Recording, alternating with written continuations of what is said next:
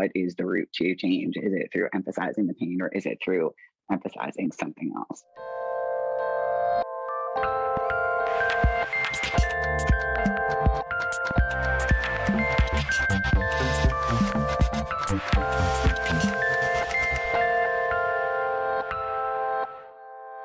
Hello, and welcome to The Feminist Present, the podcast where we use the gift of feminism to figure out what's going on. I'm Adrian Daub. I'm Laura Good, and today I'm so excited that we got to speak to not only like an excellent writer and scholar, but one of my teachers and mentors, Alex Marzano-Lesnevich. I met Alex when they were one of my instructors at the Breadloaf Writers Conference it was in August 2019, and I look back at this time now as like the sort of last halcyon moment before the pandemic descended. Yeah, it's all like in sepia tones. Like yes. It was always summer. Completely. No one was always masked. that tinkly piano music playing. Totally. And it really was. And everyone was always like, there's no such thing as a pandemic. Totally. Well, and I'm like, I texted you from this conference. I was like, this is an idyllic wonderland where like every time I leave my room, I just fall into a conversation with some brilliant person. And it was like very idyllic. We should have known that there was another shoe about to We drop. should have known. I know. Anxiety failed us in this regard. So I met Alex and they were my teacher, and just like the most skilled, thoughtful person on the craft of creative nonfiction. Something I really prized early about Alex was they are someone who has thought deeply about the ethics of personal nonfiction and about writing about, one's personal contacts in said nonfiction. They are the author of a book called The Fact of a Body, A Murder and a Memoir, which details Alex's experiences when they were a lawyer working, I forget what lefty organization they were working for, but a lefty organization in the South defending someone on death row who was accused of molesting children. And during the process of trying to exonerate this person, Alex also had to come really face to face with their own history as an incest survivor.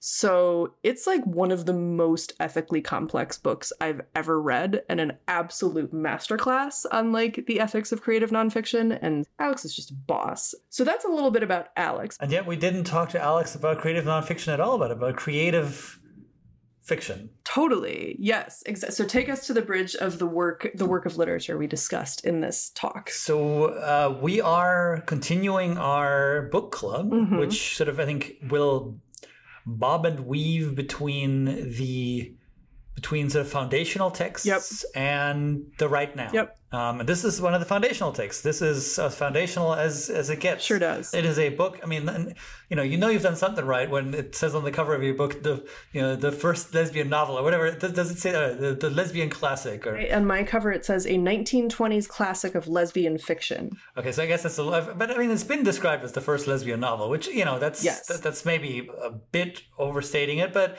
Radcliffe Hall and The Well of Loneliness definitely beat a lot of others to the punch.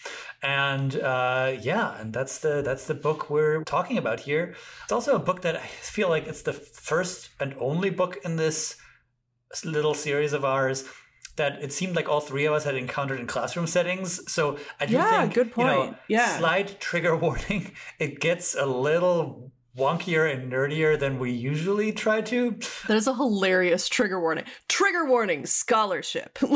It's just like, you could tell that Alex and me and you have all like either taught this or taken classes with it or both. Totally. I think what you're giving is not so much a trigger warning as perhaps a nerd alert is maybe the warning that's coming here. I don't know. I mean, I think people come to us for the lightness and the sweetness of certainly that's why people come to us. Yes, of all of it, and here we are, just hitting them hard with a literary theory right hook or whatever. I don't know boxing metaphors. I think we kept enough theory out of this to keep me engaged, at least. But it is, to me, I think the trigger warning is more like, in addition to nerd alert, like it's an incredibly sad and depressing book, and we definitely got into that with Alex of like, what is the function of lesbian literature that is this depressing?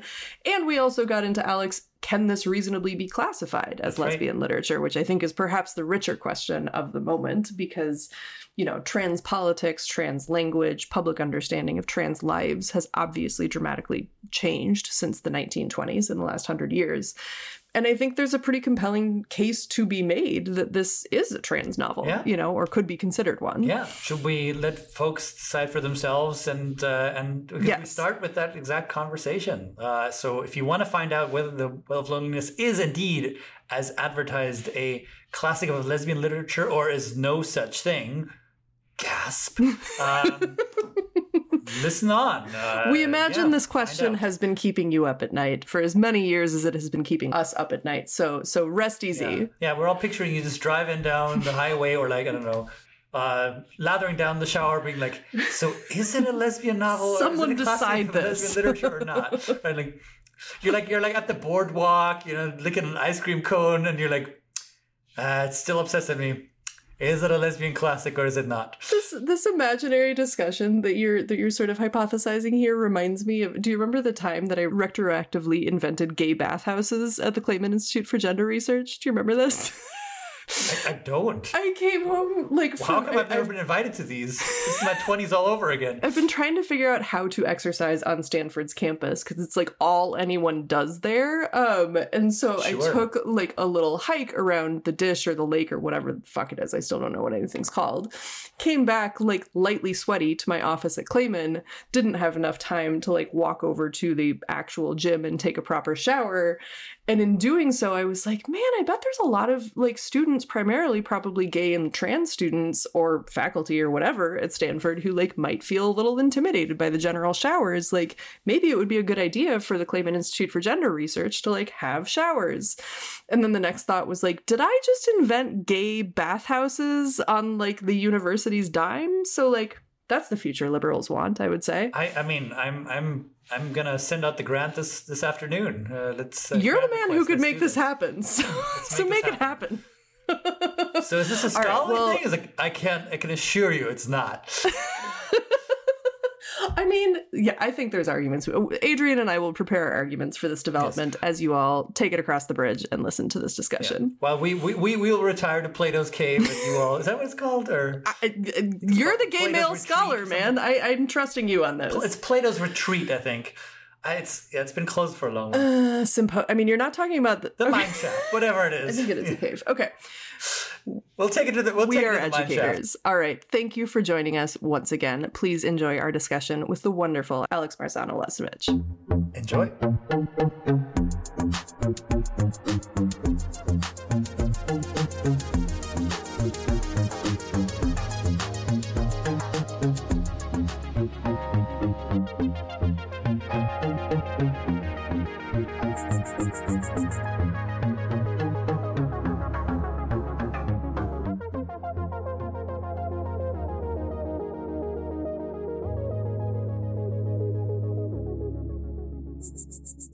Okay, so Alex, thank you so much for joining us to discuss the classic text, The Well of Loneliness by Radcliffe Hall. I am revisiting a book that I literally read my freshman year of college in Feminist Text 1, which feels very appropriate to the scope of this discussion. And so I got to revisit my own note-taking process from 2002 as well, which basically consisted of making 0 annotations except for underlining every time the word queer appeared. So like I was a really sophisticated college first year, but like that was also kind of useful because the word queer appears at least 50 times in the first 50 or so pages. And I guess that's where we can start. Did that stand out to both of you? Yeah. Well, I'm so curious how it was framed in that class, because I have to say I had the opposite experience where I never read it. I avoided it completely. Oh, tell me more. What did I need of more loneliness? Right? Like, why did I want something with loneliness in the title? It is a despondent book. Yeah. And I did not know that. I also, like, as someone who identified as a lesbian until I came out as trans, and I do not identify as a lesbian, I sort of thought, oh, well, this isn't quite for me where I'm at. Like, I don't need more loneliness and I don't need another lesbian text right now. And then the pandemic hit. And, we were all kind of stuck with our bookshelves. And loneliness. And I picked up a practice from a writer friend of mine, Christopher Castellini. And when it first hit, I just read 3 chapters of a book to start the morning. I was sort of like, okay, I'm going to be in this other world rather than this. So I started with Middlemarch. had like a really lovely experience because I hadn't read Middlemarch, and saw this and was like, the chapters are approximately the right length to do that. Okay, I'll go in, I'll start. Yeah. And then I freaked out because I was like, wait, lesbian is on the cover. Are we sure this is a lesbian text? Yeah. I don't think so. Thank you. Yes. So queer struck me, but even more like all the different ways Stephen describes. And I was thinking in advance of this recording, like what the heck pronouns are we going to use when we talk about Stephen? Right. I have no idea. Truly. So for me, I'm not sure queer stuck out so much as like some of the ideas feel quite modern or feel under discussed. Some ideas feel not at all modern and feel like, oh God, that crushing weight of loneliness again that was so tied to how this book got written. And yes, that is a long way to say, yes, Laura, yes, it did. Yes, the queerness of this text is sure very striking. Yeah. I mean, I could go into, I had so many of the same reactions, but Adrian, I'm curious to hear, like, what's your journey with this book? Like, when did you first read it? How was your reread of it? So I also think I read it in my first year of college. I don't have the copy I used anymore, although I do imagine my annotations were probably a lot of symbolism, ? I was that freshman. That almost took out my entire computer. I almost literally spit taked at that, but go on. I'm sorry. But yeah, I think I reread it a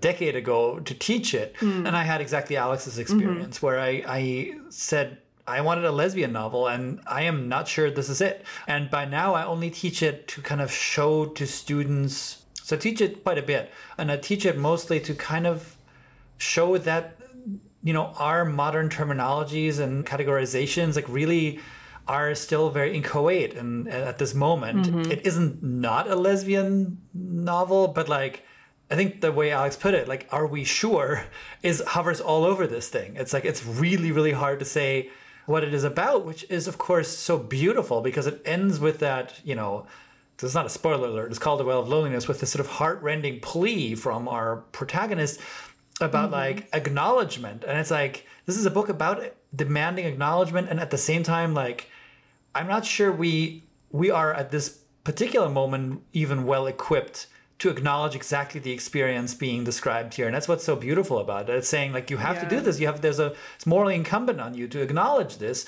But it turns out maybe even our current vocabulary isn't quite up to the challenge. And that, to me, that's a beautiful thing for a book to kind of pose that riddle and at the same time sort of be really open about the fact, like, how much is riding on the fact that you think deeply and carefully about it. I think it might be helpful if we get a little more explicit about the gender trouble that we're trying to name here. Alex, help me out, but I will start to string this together in the way that I see it. The main character in this book, the protagonist of this book, is named Stephen. The character's name is actually Stephen on the birth certificate. So from day one of this character's life, there's some gender trouble.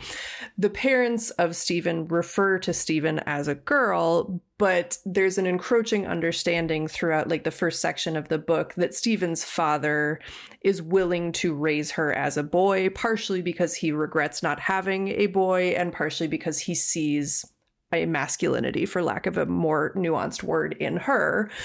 So she grows up in this profoundly divided place where one of her parents definitely rejects anything but just like straight femininity for this daughter, and one of the parents is at least comfortable with some ambiguity, right? And then this Stephen, female identified sort of male presenting person, goes out and falls in love with women in the world and in World War I. And it's kind of a gaze in the military book too, but like, Alex, fill in my missing pieces, or like your impressions of sort of, is this a trans book or is this a lesbian book, or both? So Stephen's father dies mid-sentence, telling Stephen's mother, like, we cannot get more dramatic than this.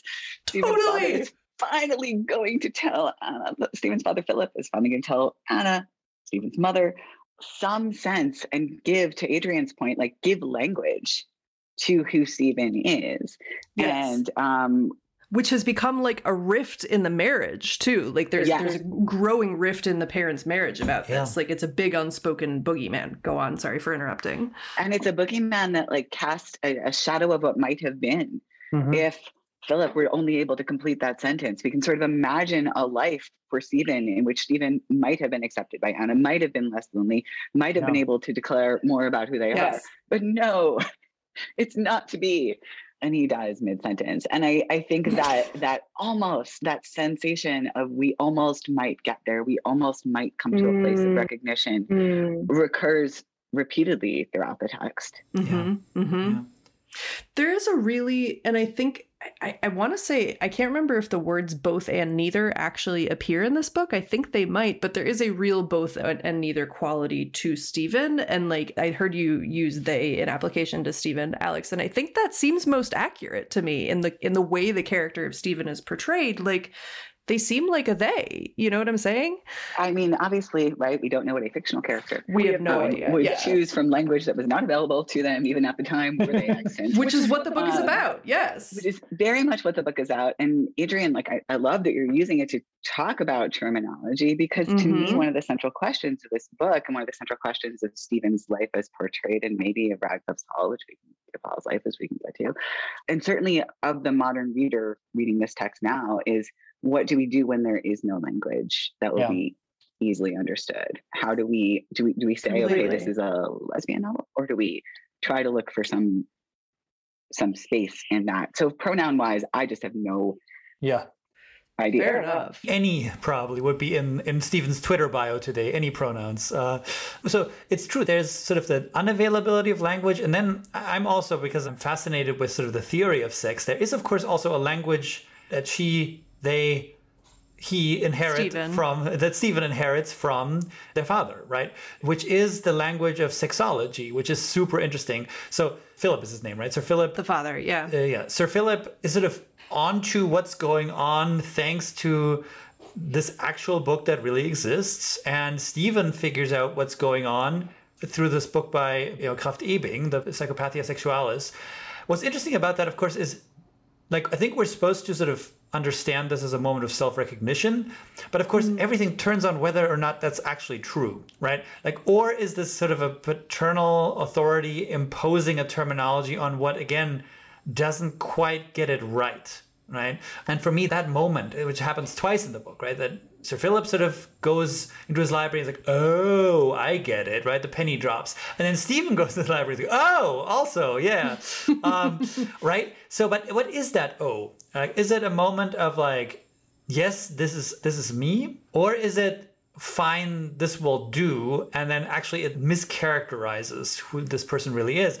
And that's, of course, that's sort of at the heart of this question of identity, right? And it's something that is very much an ambivalence that Radcliffe Hall picks up on in those books themselves. That they sort of oscillate between the excitement of sayability, being like, this exists, people, and you better get used to it, and kind of starting to prescribe what it must all mean and like the way to be like this, right? And it goes both directions. I love those moments because they feel, in retrospect, I'm not sure if Radcliffe Hall intended them like that, but they feel pretty ambivalent in that, like, is it, of course it's good to have language for this, but is it good to have some old straight Austrian dude's language for it? Like, isn't that maybe like is that as happy a circumstance as we might be led to believe? I don't know. I find those moments just so rich. I love that you're highlighting this, because I think that tension is not only inescapable, and is inescapable whenever we use language to talk about identity, because language is fixed in a way that identity is not. And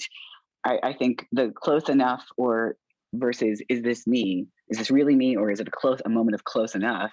It can only be me for like a fleeting instant. Right. And then there's some sort of nuance that does not attach to a term that does attach to the multiplicity of a person. And I also think we're getting into questions. I also think we're getting into questions that sort of trouble modern tellings of transgender lives and transgender narrative, which is like the way a medicalized shape of what you have to do to be able to access transition, to be able to be seen as transgender, the way that these narratives, not that those things are in any way the same, but the way that these narratives are sort of shaped and then become something that someone else can recognize, but then how much do they prescribe the shape that one's self-identification takes in the language. This feels like an obvious point, but I'm just sort of synthesizing what both of you are saying so eloquently and realizing that the central loneliness of the novel, which is like the main character of the novel, is loneliness, is synonymous with the limits of language. You know, like the loneliness is completely engendered by, as you were saying, Alex, the sort of near miss quality of all of these relationships, of this sort of asymptotic approach of like, you know, I can almost see you, I can almost accept you, I can almost love you, but never quite getting there. Like that is the ping pong energy that happens throughout the book. That of course someone is lonely at the end of that, and throughout all of it, of never being seen, never being known, never being loved. Can we put a little bit, just because I'm sitting here with two like very accomplished professors, can we put like a little more historical frame on this book? This book was published in 1928. It caused quite a ruckus. I would love to talk about the book's entrance into the world and also Radcliffe Hall as an author. So like, Adrian, to frame that question even a little bit more, is this a book that you've taught in like queer lit classes? Like when you've taught this, in what classes has it appeared? And then how does that interact with these historical questions? Yeah, it's usually around queer theory. You know, it's a perfect vehicle for that. Radcliffe Hall, like you said, you know, is of that generation that, you know, where we get, you know, our big LGBT firsts, right? I mean, like, and Well of Loneliness comes out, I think, the same year as Orlando, right? So like, this is a moment when gender nonconformity sort of starts narrating itself. Radcliffe Hall is also coming out of a kind of a modernist concern. I think that's the almost quality that you get at. So there's a kind of formally interesting quality to the book, in the sense that what this loneliness gets at is ultimately intersubjectivity as such. The fact that we have trouble relating to other people. Because one of the interesting things about the Krafft-Ebing book, just to get back to that for 1 second, is because I love that scene so much. Krafft-Ebing has some pretty terrible things to say about LGBT people, but his great contribution to the discourse was that he let the people themselves talk, right? That he will present a case and he will never kind of generalize. He'll just say, here's what this person told me. And then they're not block quotes, but like you feel like every other sentence in that little 1-page snippet about like a particular paraphilia that he's interested in, like is basically from someone who claims to quote unquote suffer from that paraphilia, right? And it becomes this really interesting thing where these are some of the earliest, while on the one hand, like a lot of it is quite judgmental and is called psychopathia sexualis, which obviously like is not awesome. Nevertheless, these may be the longest documents where without judgment, LGBT people can just kind of hold forth on like, these were my first experiences. Here's what I think it means, et cetera, right? So when Stephen encounters that, what they're encountering is basically someone else's narrative, right? Mm-hmm. Also of queerness of some kind, right? Of gender queerness.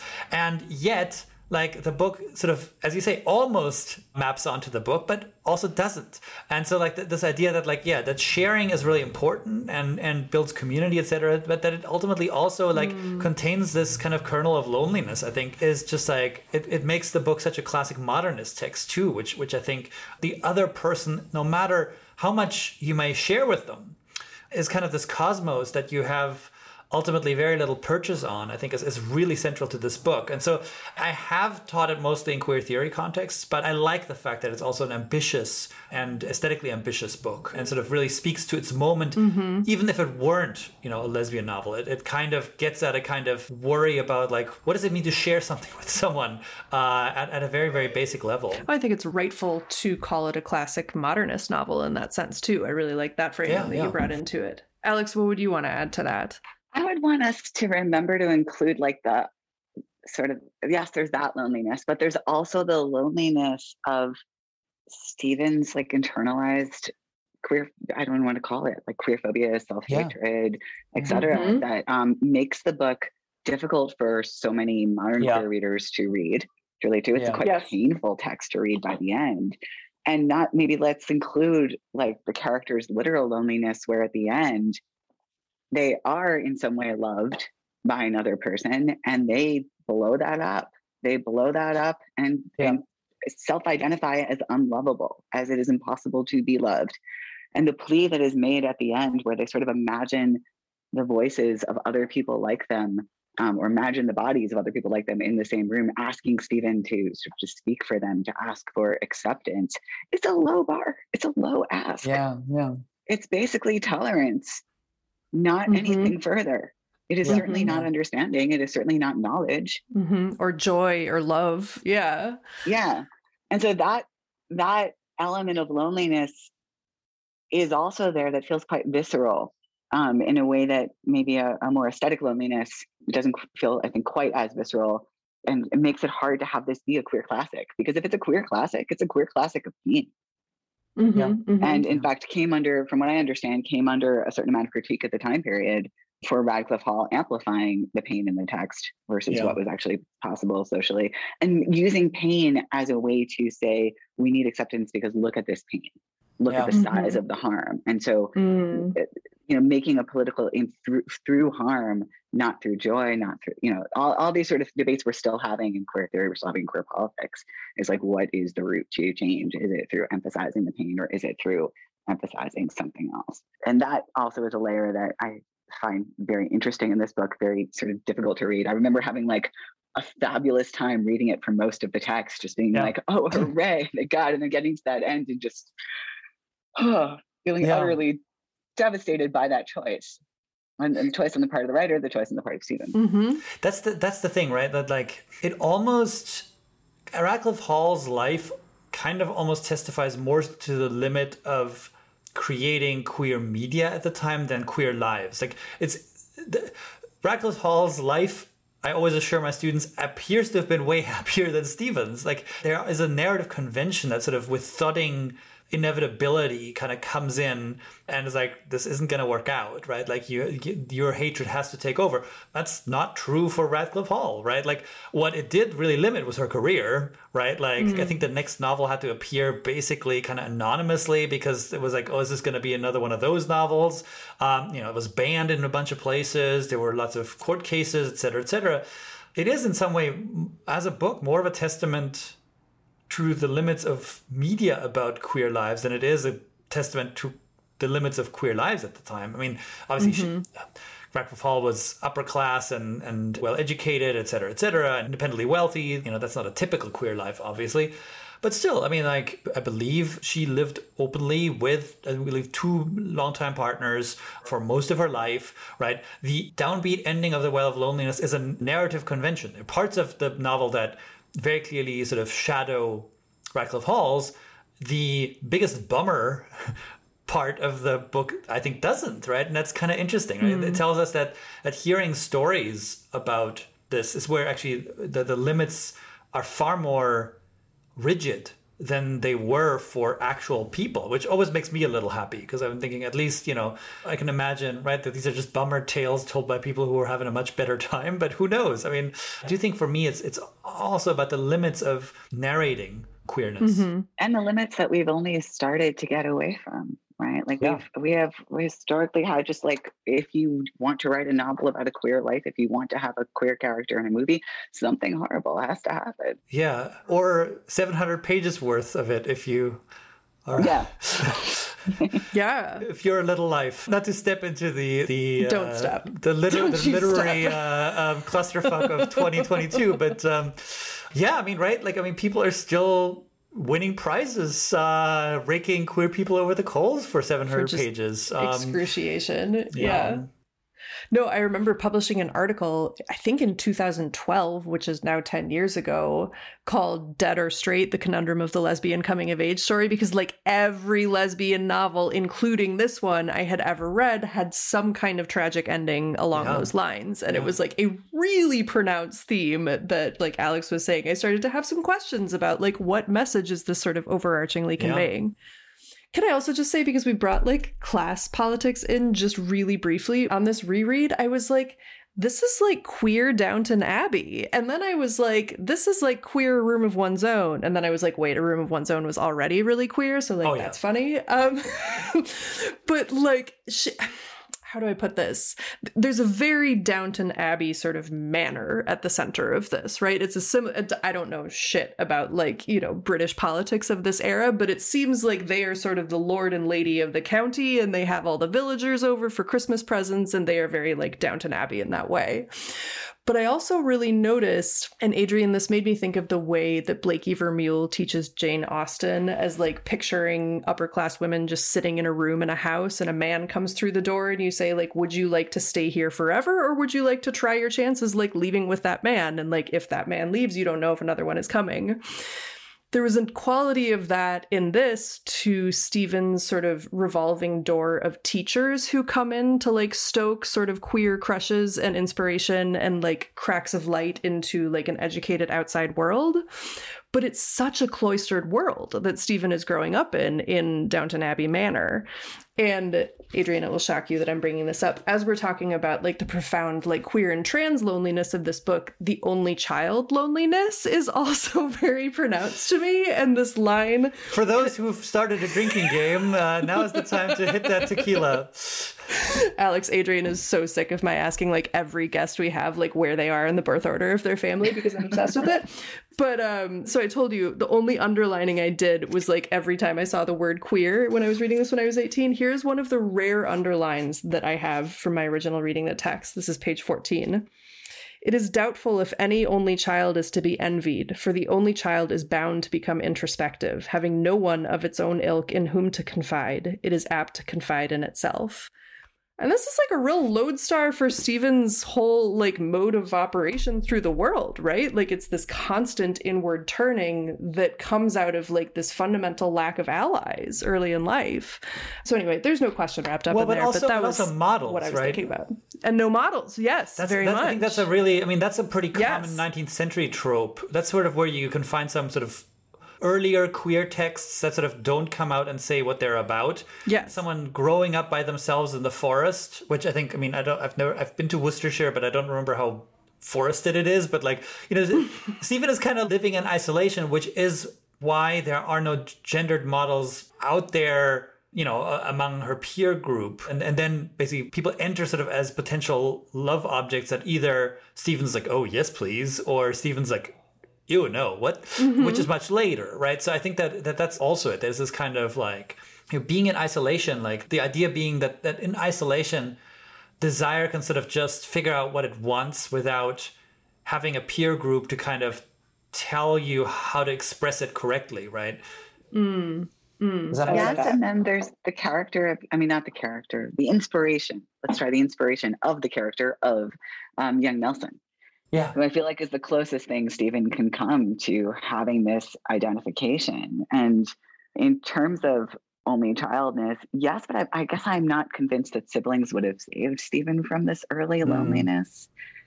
Yes, and that's a very only child fantasy too, to imagine that siblings would have saved from the loneliness, so totally agree. Well, as someone with a lot of siblings, I guess I'm going to take the opposite. Yes, totally. It doesn't always solve it. But there's that moment, not that much further on, 41, where Stephen is identifying with young Nelson, is imagining themselves as similar to young Nelson, has this fantasy of how they look in their riding clothes. Yes. That puts them more in line with this young boy, and instead is interpreted as being like Violet, as being like the girl in the neighborhood, mm-hmm. and sort of has that moment of rupture where you see the loneliness, I feel like, in action, where they're like, wait, I am not like this other kid, but other people seem to be interpreting me as like this other kid, but I know I'm not, and I don't have anyone to say who I'm like other than this fictional character who I just saw that someone else doesn't see that. Mm-hmm, mm-hmm. There's like a double consciousness sort of budding in that, between that, like in the tension between how they are seen and how they see themselves. Yeah, totally. I guess another question I have in a more overarching way is like, we're 100 years after the publication of this book, right? And we've talked around how this book had inspired an obscenity trial upon its publication that like also made it kind of a bestseller of its era. But I'm curious what you two think of like, is there a present utility of this book? If so, what is it? Is this worth talking about? Is this worth teaching? Like, is there enduring value to this book? Or is it just like a desolate pile of bleakness that like we have moved beyond? That's not a yes or no answer, but like, what do you both think of that? I mean, one thing I would definitely point to, and this is actually kind of also in response to your earlier question, one dimension of this book that I think is hard for modern readers to grasp is Radcliffe Hall is working overtime to say nothing makes Stephen the way they are, right? Like this is a very born this way book. This is born this way, right? Yeah. Which I think we're starting, and I think partly because of advances in awareness of trans lives and advances in trans rights, right? Like people are just coming around to that being the immediately obvious baseline. But it's important to note that Hall, of course, is writing this to establish that idea in the first place. It was not something that was widely thought. And that can make this book, I think, a little hard to teach, that the basic proposition of it is no longer even visible, I think, as a proposition outside of, let's say, very conservative and or very kind of disconnected from the zeitgeist kind of communities. I would imagine that like the idea that you can find the idea that people are born this way on like E-Entertainment News, right? Like they have reality shows about this. That's a part of it that I always sort of have to kind of draw students' attention to, and then they kind of shrug and like, oh, that's weird. But so that I would say ages the book, or it makes it hard to kind of be like, this is what Radcliffe Hall took to be a major point of this book, and we don't even notice it as a point anymore because we're like, well, that sounds obviously right, What do you think, Alex? Yeah, I respond to it more from an emotional standpoint where and as much as those of us currently on this call, this recording and this podcast are surely in agreement that like gender nonconformity is not new, we sure do still face that discourse constantly in the public sphere that this is new. This is somehow new. And I think it is helpful to have a text like this that you can point to and say, look, here's a very clear example of a way in which it is super not new, but that element was left out of the framing and discourse of the book. It instead got recoded as simply lesbian. Yeah. And so as that example, and as sort of one does in life, I think sort of the same thing Stephen does, and sort of go searching through books for examples of like, who am I and where did I come from? Right. How do I understand myself? I think this is a great chance for that, but it's also a chance to talk about the way that that can be difficult to do because the narratives you go looking for always end up holding a lot of pain. Yeah. And like talking about where that pain comes from, and is that pain the birthright of trans people, or is that pain imposed and subjected and part of like this long discourse with rights and history and who gets seen and how gets seen and how do we make this happen? Yeah. So I feel very emotionally about this as like, I think it would have been perhaps transformative for me as a young queer to have heard a different framing of this book that said, maybe you could look to this. Maybe there is a novel.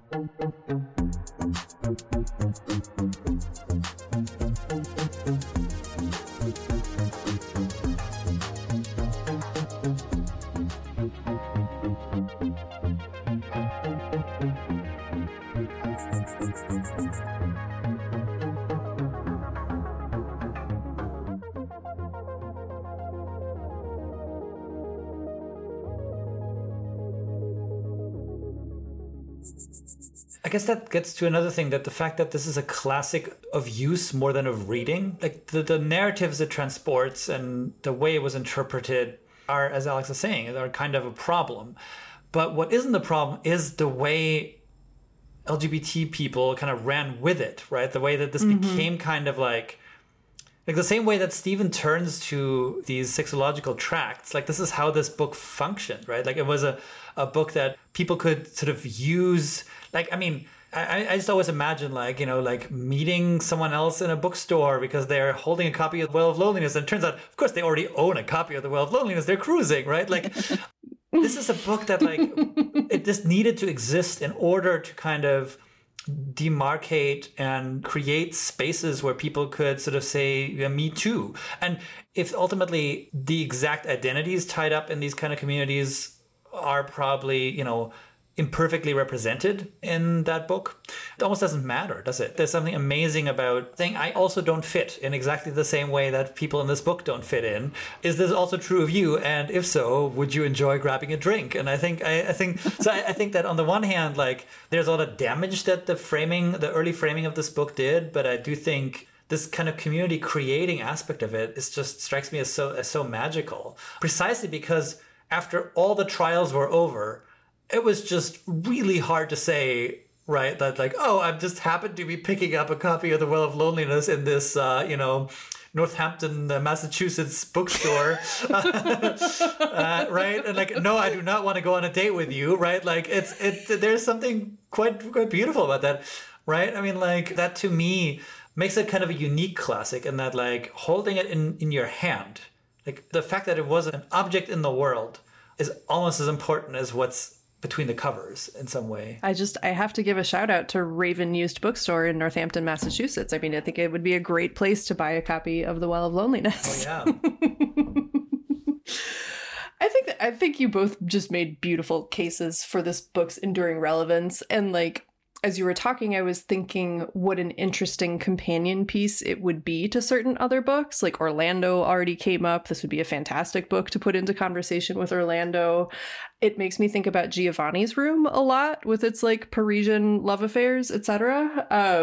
But like, I believe there's a ton of historical utility to the book. And I also have a lot of admiration for it on a sentence level. Like, it's extremely flowery. That's totally my jam. Like, not everybody would be into it, but I was into it on a writing level. Yeah, I mean, I will say I recommended it to a writer who shall go unnamed, and their response was sheer horror. They were just like, "What this is direct. This is not a novel." Yeah.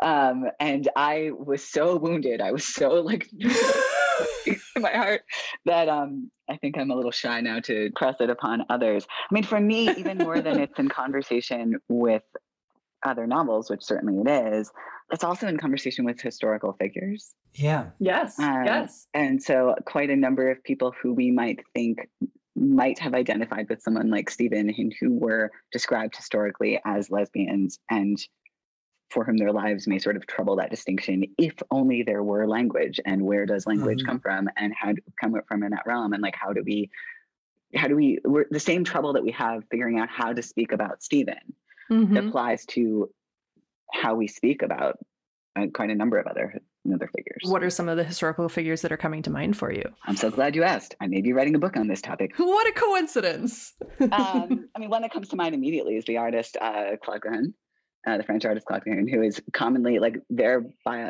autobiography is frequently called the first autobiography of a woman artist. It's described that way. And yet it also contains lines in which their autobiography, in which Claude very clearly says that they are not a woman, that neither male nor female has ever suited them. Neuter is the only gender that has ever suited them. Very clear statement, yet described constantly as a lesbian artist. Interesting. Very interesting. Yeah. So, I mean, there are many others, but I think the question of, this is a question we're just constantly grappling with right now. How do we talk about the past without writing over it with modern language, and thus further silencing figures who may or may not have identified with that language, but so without reenacting the silencings of the past? Yeah, totally.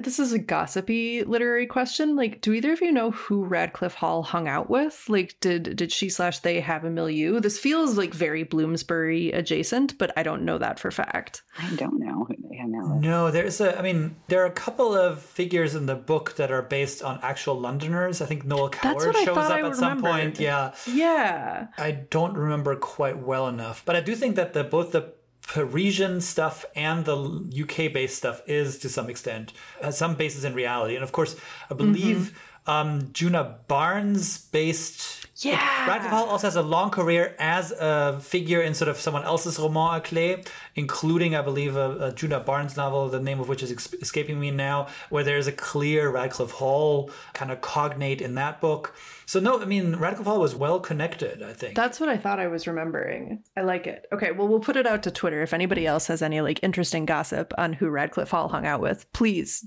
urgently get at us. That's the kind of information we need. I don't know. What else do you guys think is important to talk about in this book? Like, are there any stones we've left unturned that like you passionately think people should know about The Well of Loneliness or Radcliffe Hall?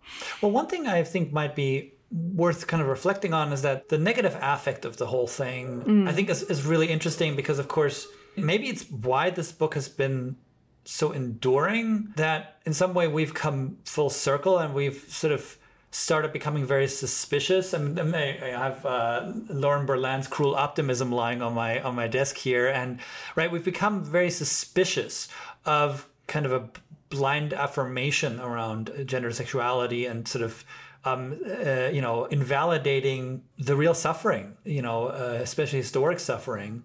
And I think that The Well of Loneliness is sort of a good book for that. And that, like, as we said, like there's this irreducible kernel of sadness in that book that I think, well before the sort of tragic denouement, I think that turned off your friend Alex, but, I think kind of speaks to our moment again. And I think that that's kind of interesting, that something like The Price of Salt, right, with its famously happy ending in some way. I was thinking about that. It's like, gee, I mean, like most queer Netflix shows, I think the girl gets the girl or the guy gets the guy or whatever it is. There's something kind of bracing about like a book where, I've read it so many times now, so it's hard for me to say for sure, but I kind of feel like on a first read, you're like, oh, this isn't going to go well, is it? Right? Like, because there is this sort of substrate of loneliness and the substrate of incommensurability for Stephen's biography from the first. And you're like, this, it would be a weird thing for this to all end up okay. Yes, and yet I'm not sure how much of that we also fill in from being incredibly trained to read tragic queer narratives. Like, there's no way for this to go well on the text, but I also feel like we are filling part of that. Sure, yeah. The element that I would love to give a shout out to is the wildly spiritualist bent by the end. I remember a couple of years ago, I think it was the New Yorker did a piece on like the resurgence of astrology for millennials. And I was like, it wasn't the millennials, guys. It was the queers. The queers have always been into it. And here we are with Stephen constituting sort of summoning a community across realms and a bit across time and across space, and really taking that bent. Totally. Again, sort of speaking to a modern element. I love that. I think that's a fantastic element to bring in. This time around, too, I was struck more than ever by the Catholicism of it, right? There is a kind of, there's the spiritualism, but then there's also, there is a kind of Catholic dimension to it. I should say specifically, I think British Catholic, in the sense that you're once again an outsider, right? Like you're a small minority. I mean, not persecuted during Stephen's lifetime, but definitely with some famous memories of trying to blow up Parliament and all that, and Armada invasions, et cetera, right? That's a dimension of it that I'd completely neglected and forgotten about, but that's there too. Oh, it's so present in the early chapters when she falls in love with the maid Collins, and Collins has a bad knee, and she's praying to Jesus, please give me the bad knee, let me relieve this person that I love. And I'm like, oh, that is the self-punishment of that is so intrinsically Catholic. I was also thinking about, in terms of Stones Left Unturned, the centrality, really, of the First World War in this story, and of the character of Stephen falling in love with this woman, Mary Llewellyn, who she meets while she's an ambulance driver and marries a nurse, and they have this very torrid wartime romance that is sort of the culminating relationship of the book. All of that makes me think of what an important site World War I was, obviously for the birth of modernism, but also for the birth of a lot of later developments in trans and queer politics. World War I is what left so many soldiers so disfigured that they started to figure out how to rebuild limbs, right? And that led to the medical side of transgender surgery. So I think World War I is a really important sort of historical inflection point to bring into this queer arc of history that we're drawing, even though it brings in a lot of other problems too. And that gives Stephen a path to sort of see himself in action.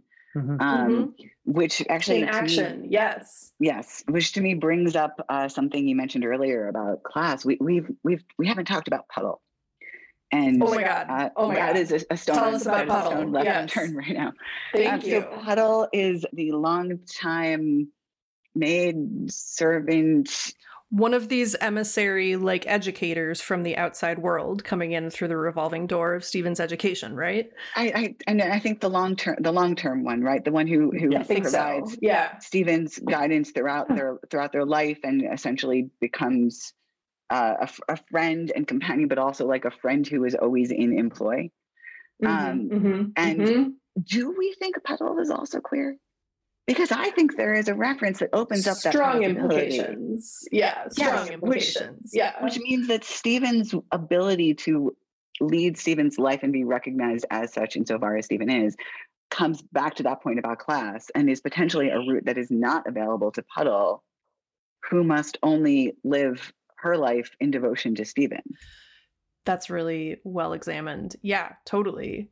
I mean, class feels so critical, both to affording Stephen the privileges that you were just noting, and to this sort of like banging on the door, give us also the right to our existence, like demand or like need to be accepted by mainstream society. Like, I think for people who were less class privileged and sort of less protected by those walls, I can't say that need to feel accepted wouldn't feel as important, but it might not feel as expected in a certain way. So that feels like an important role of class that I haven't quite figured out too. Well, there's definitely, I guess this would be a little bit later, but, I often think about like the role of the valets of like famous not out gays at the time, right? Like where like you see a bunch of shit, but like the whole class system sort of says like you don't talk about unless you're called on the stand because your master foolishly sued, Bosie's dad. I'm not sure this happened. I'm not sure there was a valet involved in that. But like what hypothetical is this? Yeah. Well, yeah.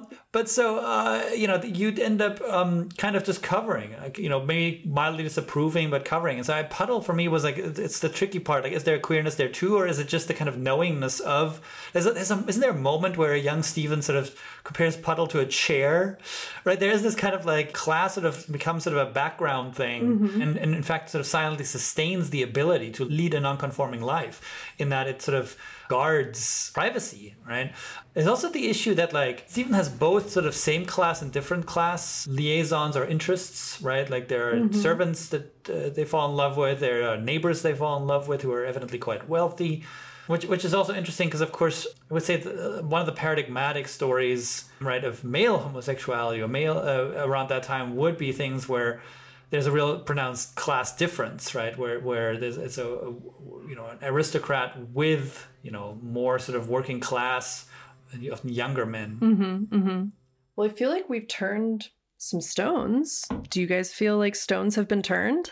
Stones have indeed been turned, and some of them have been flung and like tossed around, maybe reshuffled. We have a whole stone garden. Well, I really loved rereading this book. I mean, it was really, really bleak, and I was definitely struck by the bleakness, but I would say that my reading experience was mostly pleasurable. Do either of you have a summation like or unlike that? Mine was also mostly pleasurable. As I said, I was also reading it through the lens of having thought that this was a lesbian, a strictly lesbian classic, and just sort of shocked at what I was discovering. I think my ongoing experience of it is going to be checking out what is printed on the cover in various places, in various editions, looking to see whether it is consistently described as simply a lesbian classic, or if we might start to loosen up that language to allow other people to find recognition. Yeah, let's see. That's a great question. My edition was published in 1990 and has a sort of like new agey sapphic portrait on the cover, and it definitely says as a subtitle, a 1920s classic of lesbian fiction. So this gives me like a vibe like they're trying to give me related Netflix recommendations. Like if you liked Juna Barnes' Nightwood, if you liked Virginia Woolf's Orlando, then you might try Well of Lolita. Like that's very much how the marketing reads to me on this edition. So I think we'll have to keep waiting for one that isn't quite so explicitly lesbian. Yeah, well, 1990 is interesting, right? Because it's like that's still probably advertised with a view to appearing in as many gay bookstores as possible, right? And like, and that's one of those interesting things where like visibility politics really matter. That I think my impression was that lesbian bookstores in the 90s were in some ways very, very absolutely amazing places, but they tended to be pretty cis-sexist, didn't they? Like it ended up being kind of there could be kind of a norming aspect to them. Yeah, I would also say that it's not as much of a bummer as I felt it was the first time I read it, when I was also still myself in the process of coming out and all that. I also think I have become with age more tolerant of the idea that sometimes something is such a bummer that it's ironic in itself. It's such an emotionally grand guignol finale that you're like, I mean, whatever. Like, if it's sort of a Tennessee Williams thing where like in the end of like, she was like, you're going to love this. I laughed so hard writing this. Like, that's like, sometimes it's fun to stage a catastrophe and not really fully commit to it. Like, if that's true here, I don't know. But I do think that for me, it's always important to come back to, it's a literary work and plays with literary conventions.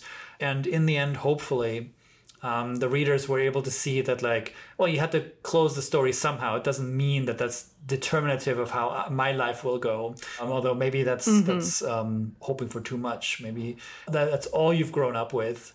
It's just a lot harder. I mean, I still remember, my husband and I talk about this all the time, but how we're only now discovering, sort of in the age of PrEP, et cetera, that on some level, all the fictions that told us that anytime a gay man appears on the screen, they will get AIDS and possibly die or be on the verge of dying by the end of the movie, like how much that fucked us up, and how we really, like, not in the sense that like it ever rose to consciousness, but that we sort of said like it was just part of our mental real estate, and like how weird that is to like suddenly be like, there's this weird dusty cobwebbed part of our mental furniture that like we should probably throw out sometime, like if we can. No, yeah. I was just having kind of a similar thought of like, I'm still trying to put this into words. I was having sort of a funny thought about like the bleakness of this book, and I was thinking about other lesbian classics like, The Price of Salt, which became Carol. And I was sort of like, since when do queer women need happy books to hit on each other over? Like, how many first dates to Carol happened? But then I was sort of hesitating, and I was like, well, how much is that just circumscribed by what's been available? Right. Like I don't know the cause or effect directions of that.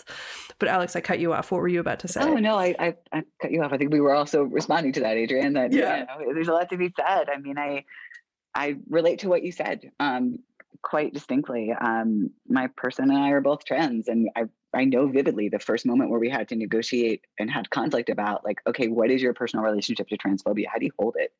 Right. How do you deal with the internalized part of it? And how do the different ways that we've both had to contend with it helped shape who we are now, and what we want to get rid of and what we want to let go of?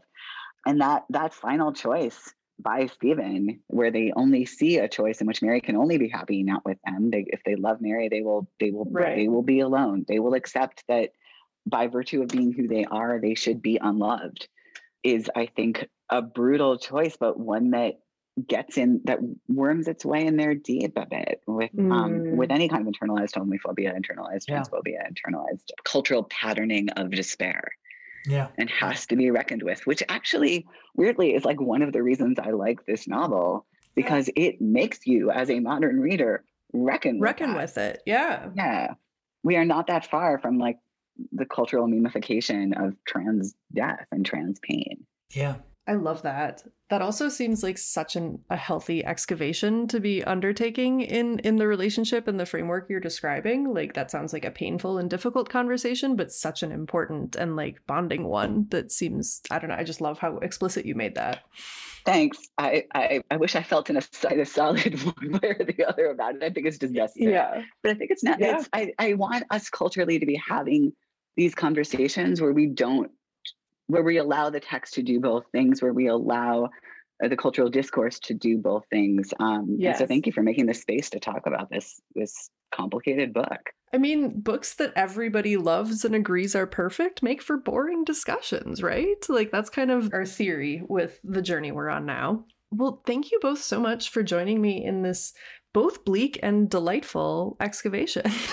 The both and, the both neither. I feel like, do either of you have any final thoughts you want to add, or can we wrap it up here? Just that we ended up in a perfectly Radcliffe Hall place, and that we kind of bummed ourselves out a little bit here, but I think that's appropriate. Ambivalence, yeah. We're like, we're honoring a forebear by bumming ourselves the hell out. With our profound ambivalence. Yes, totally. Well, that sounds perfect. All right, take care. Bye. The Feminist Present is co-hosted by Adrian Daub and Laura Good. It's produced by Laura Good and edited by Megan Kalfas. All of our original music is by Julie Herndon. We are eternally grateful for funding support from the Institute named for a woman in a building named for a woman, the Michelle R. Clayman Institute for Gender Research at Stanford University, where we are especially grateful to our feminist colleagues Cynthia Newberry, Allison Dahl-Crossley, Natalie P. Mason, Jennifer Portillo, Wendy Skidmore, Shivani Mehta, Carolyn Asante-Darty, and Morgan Kanan. The Feminist Present is also co-sponsored by the Changing Human Experience, producing deep ideas for a better world by supporting Stanford research in the humanities and social sciences.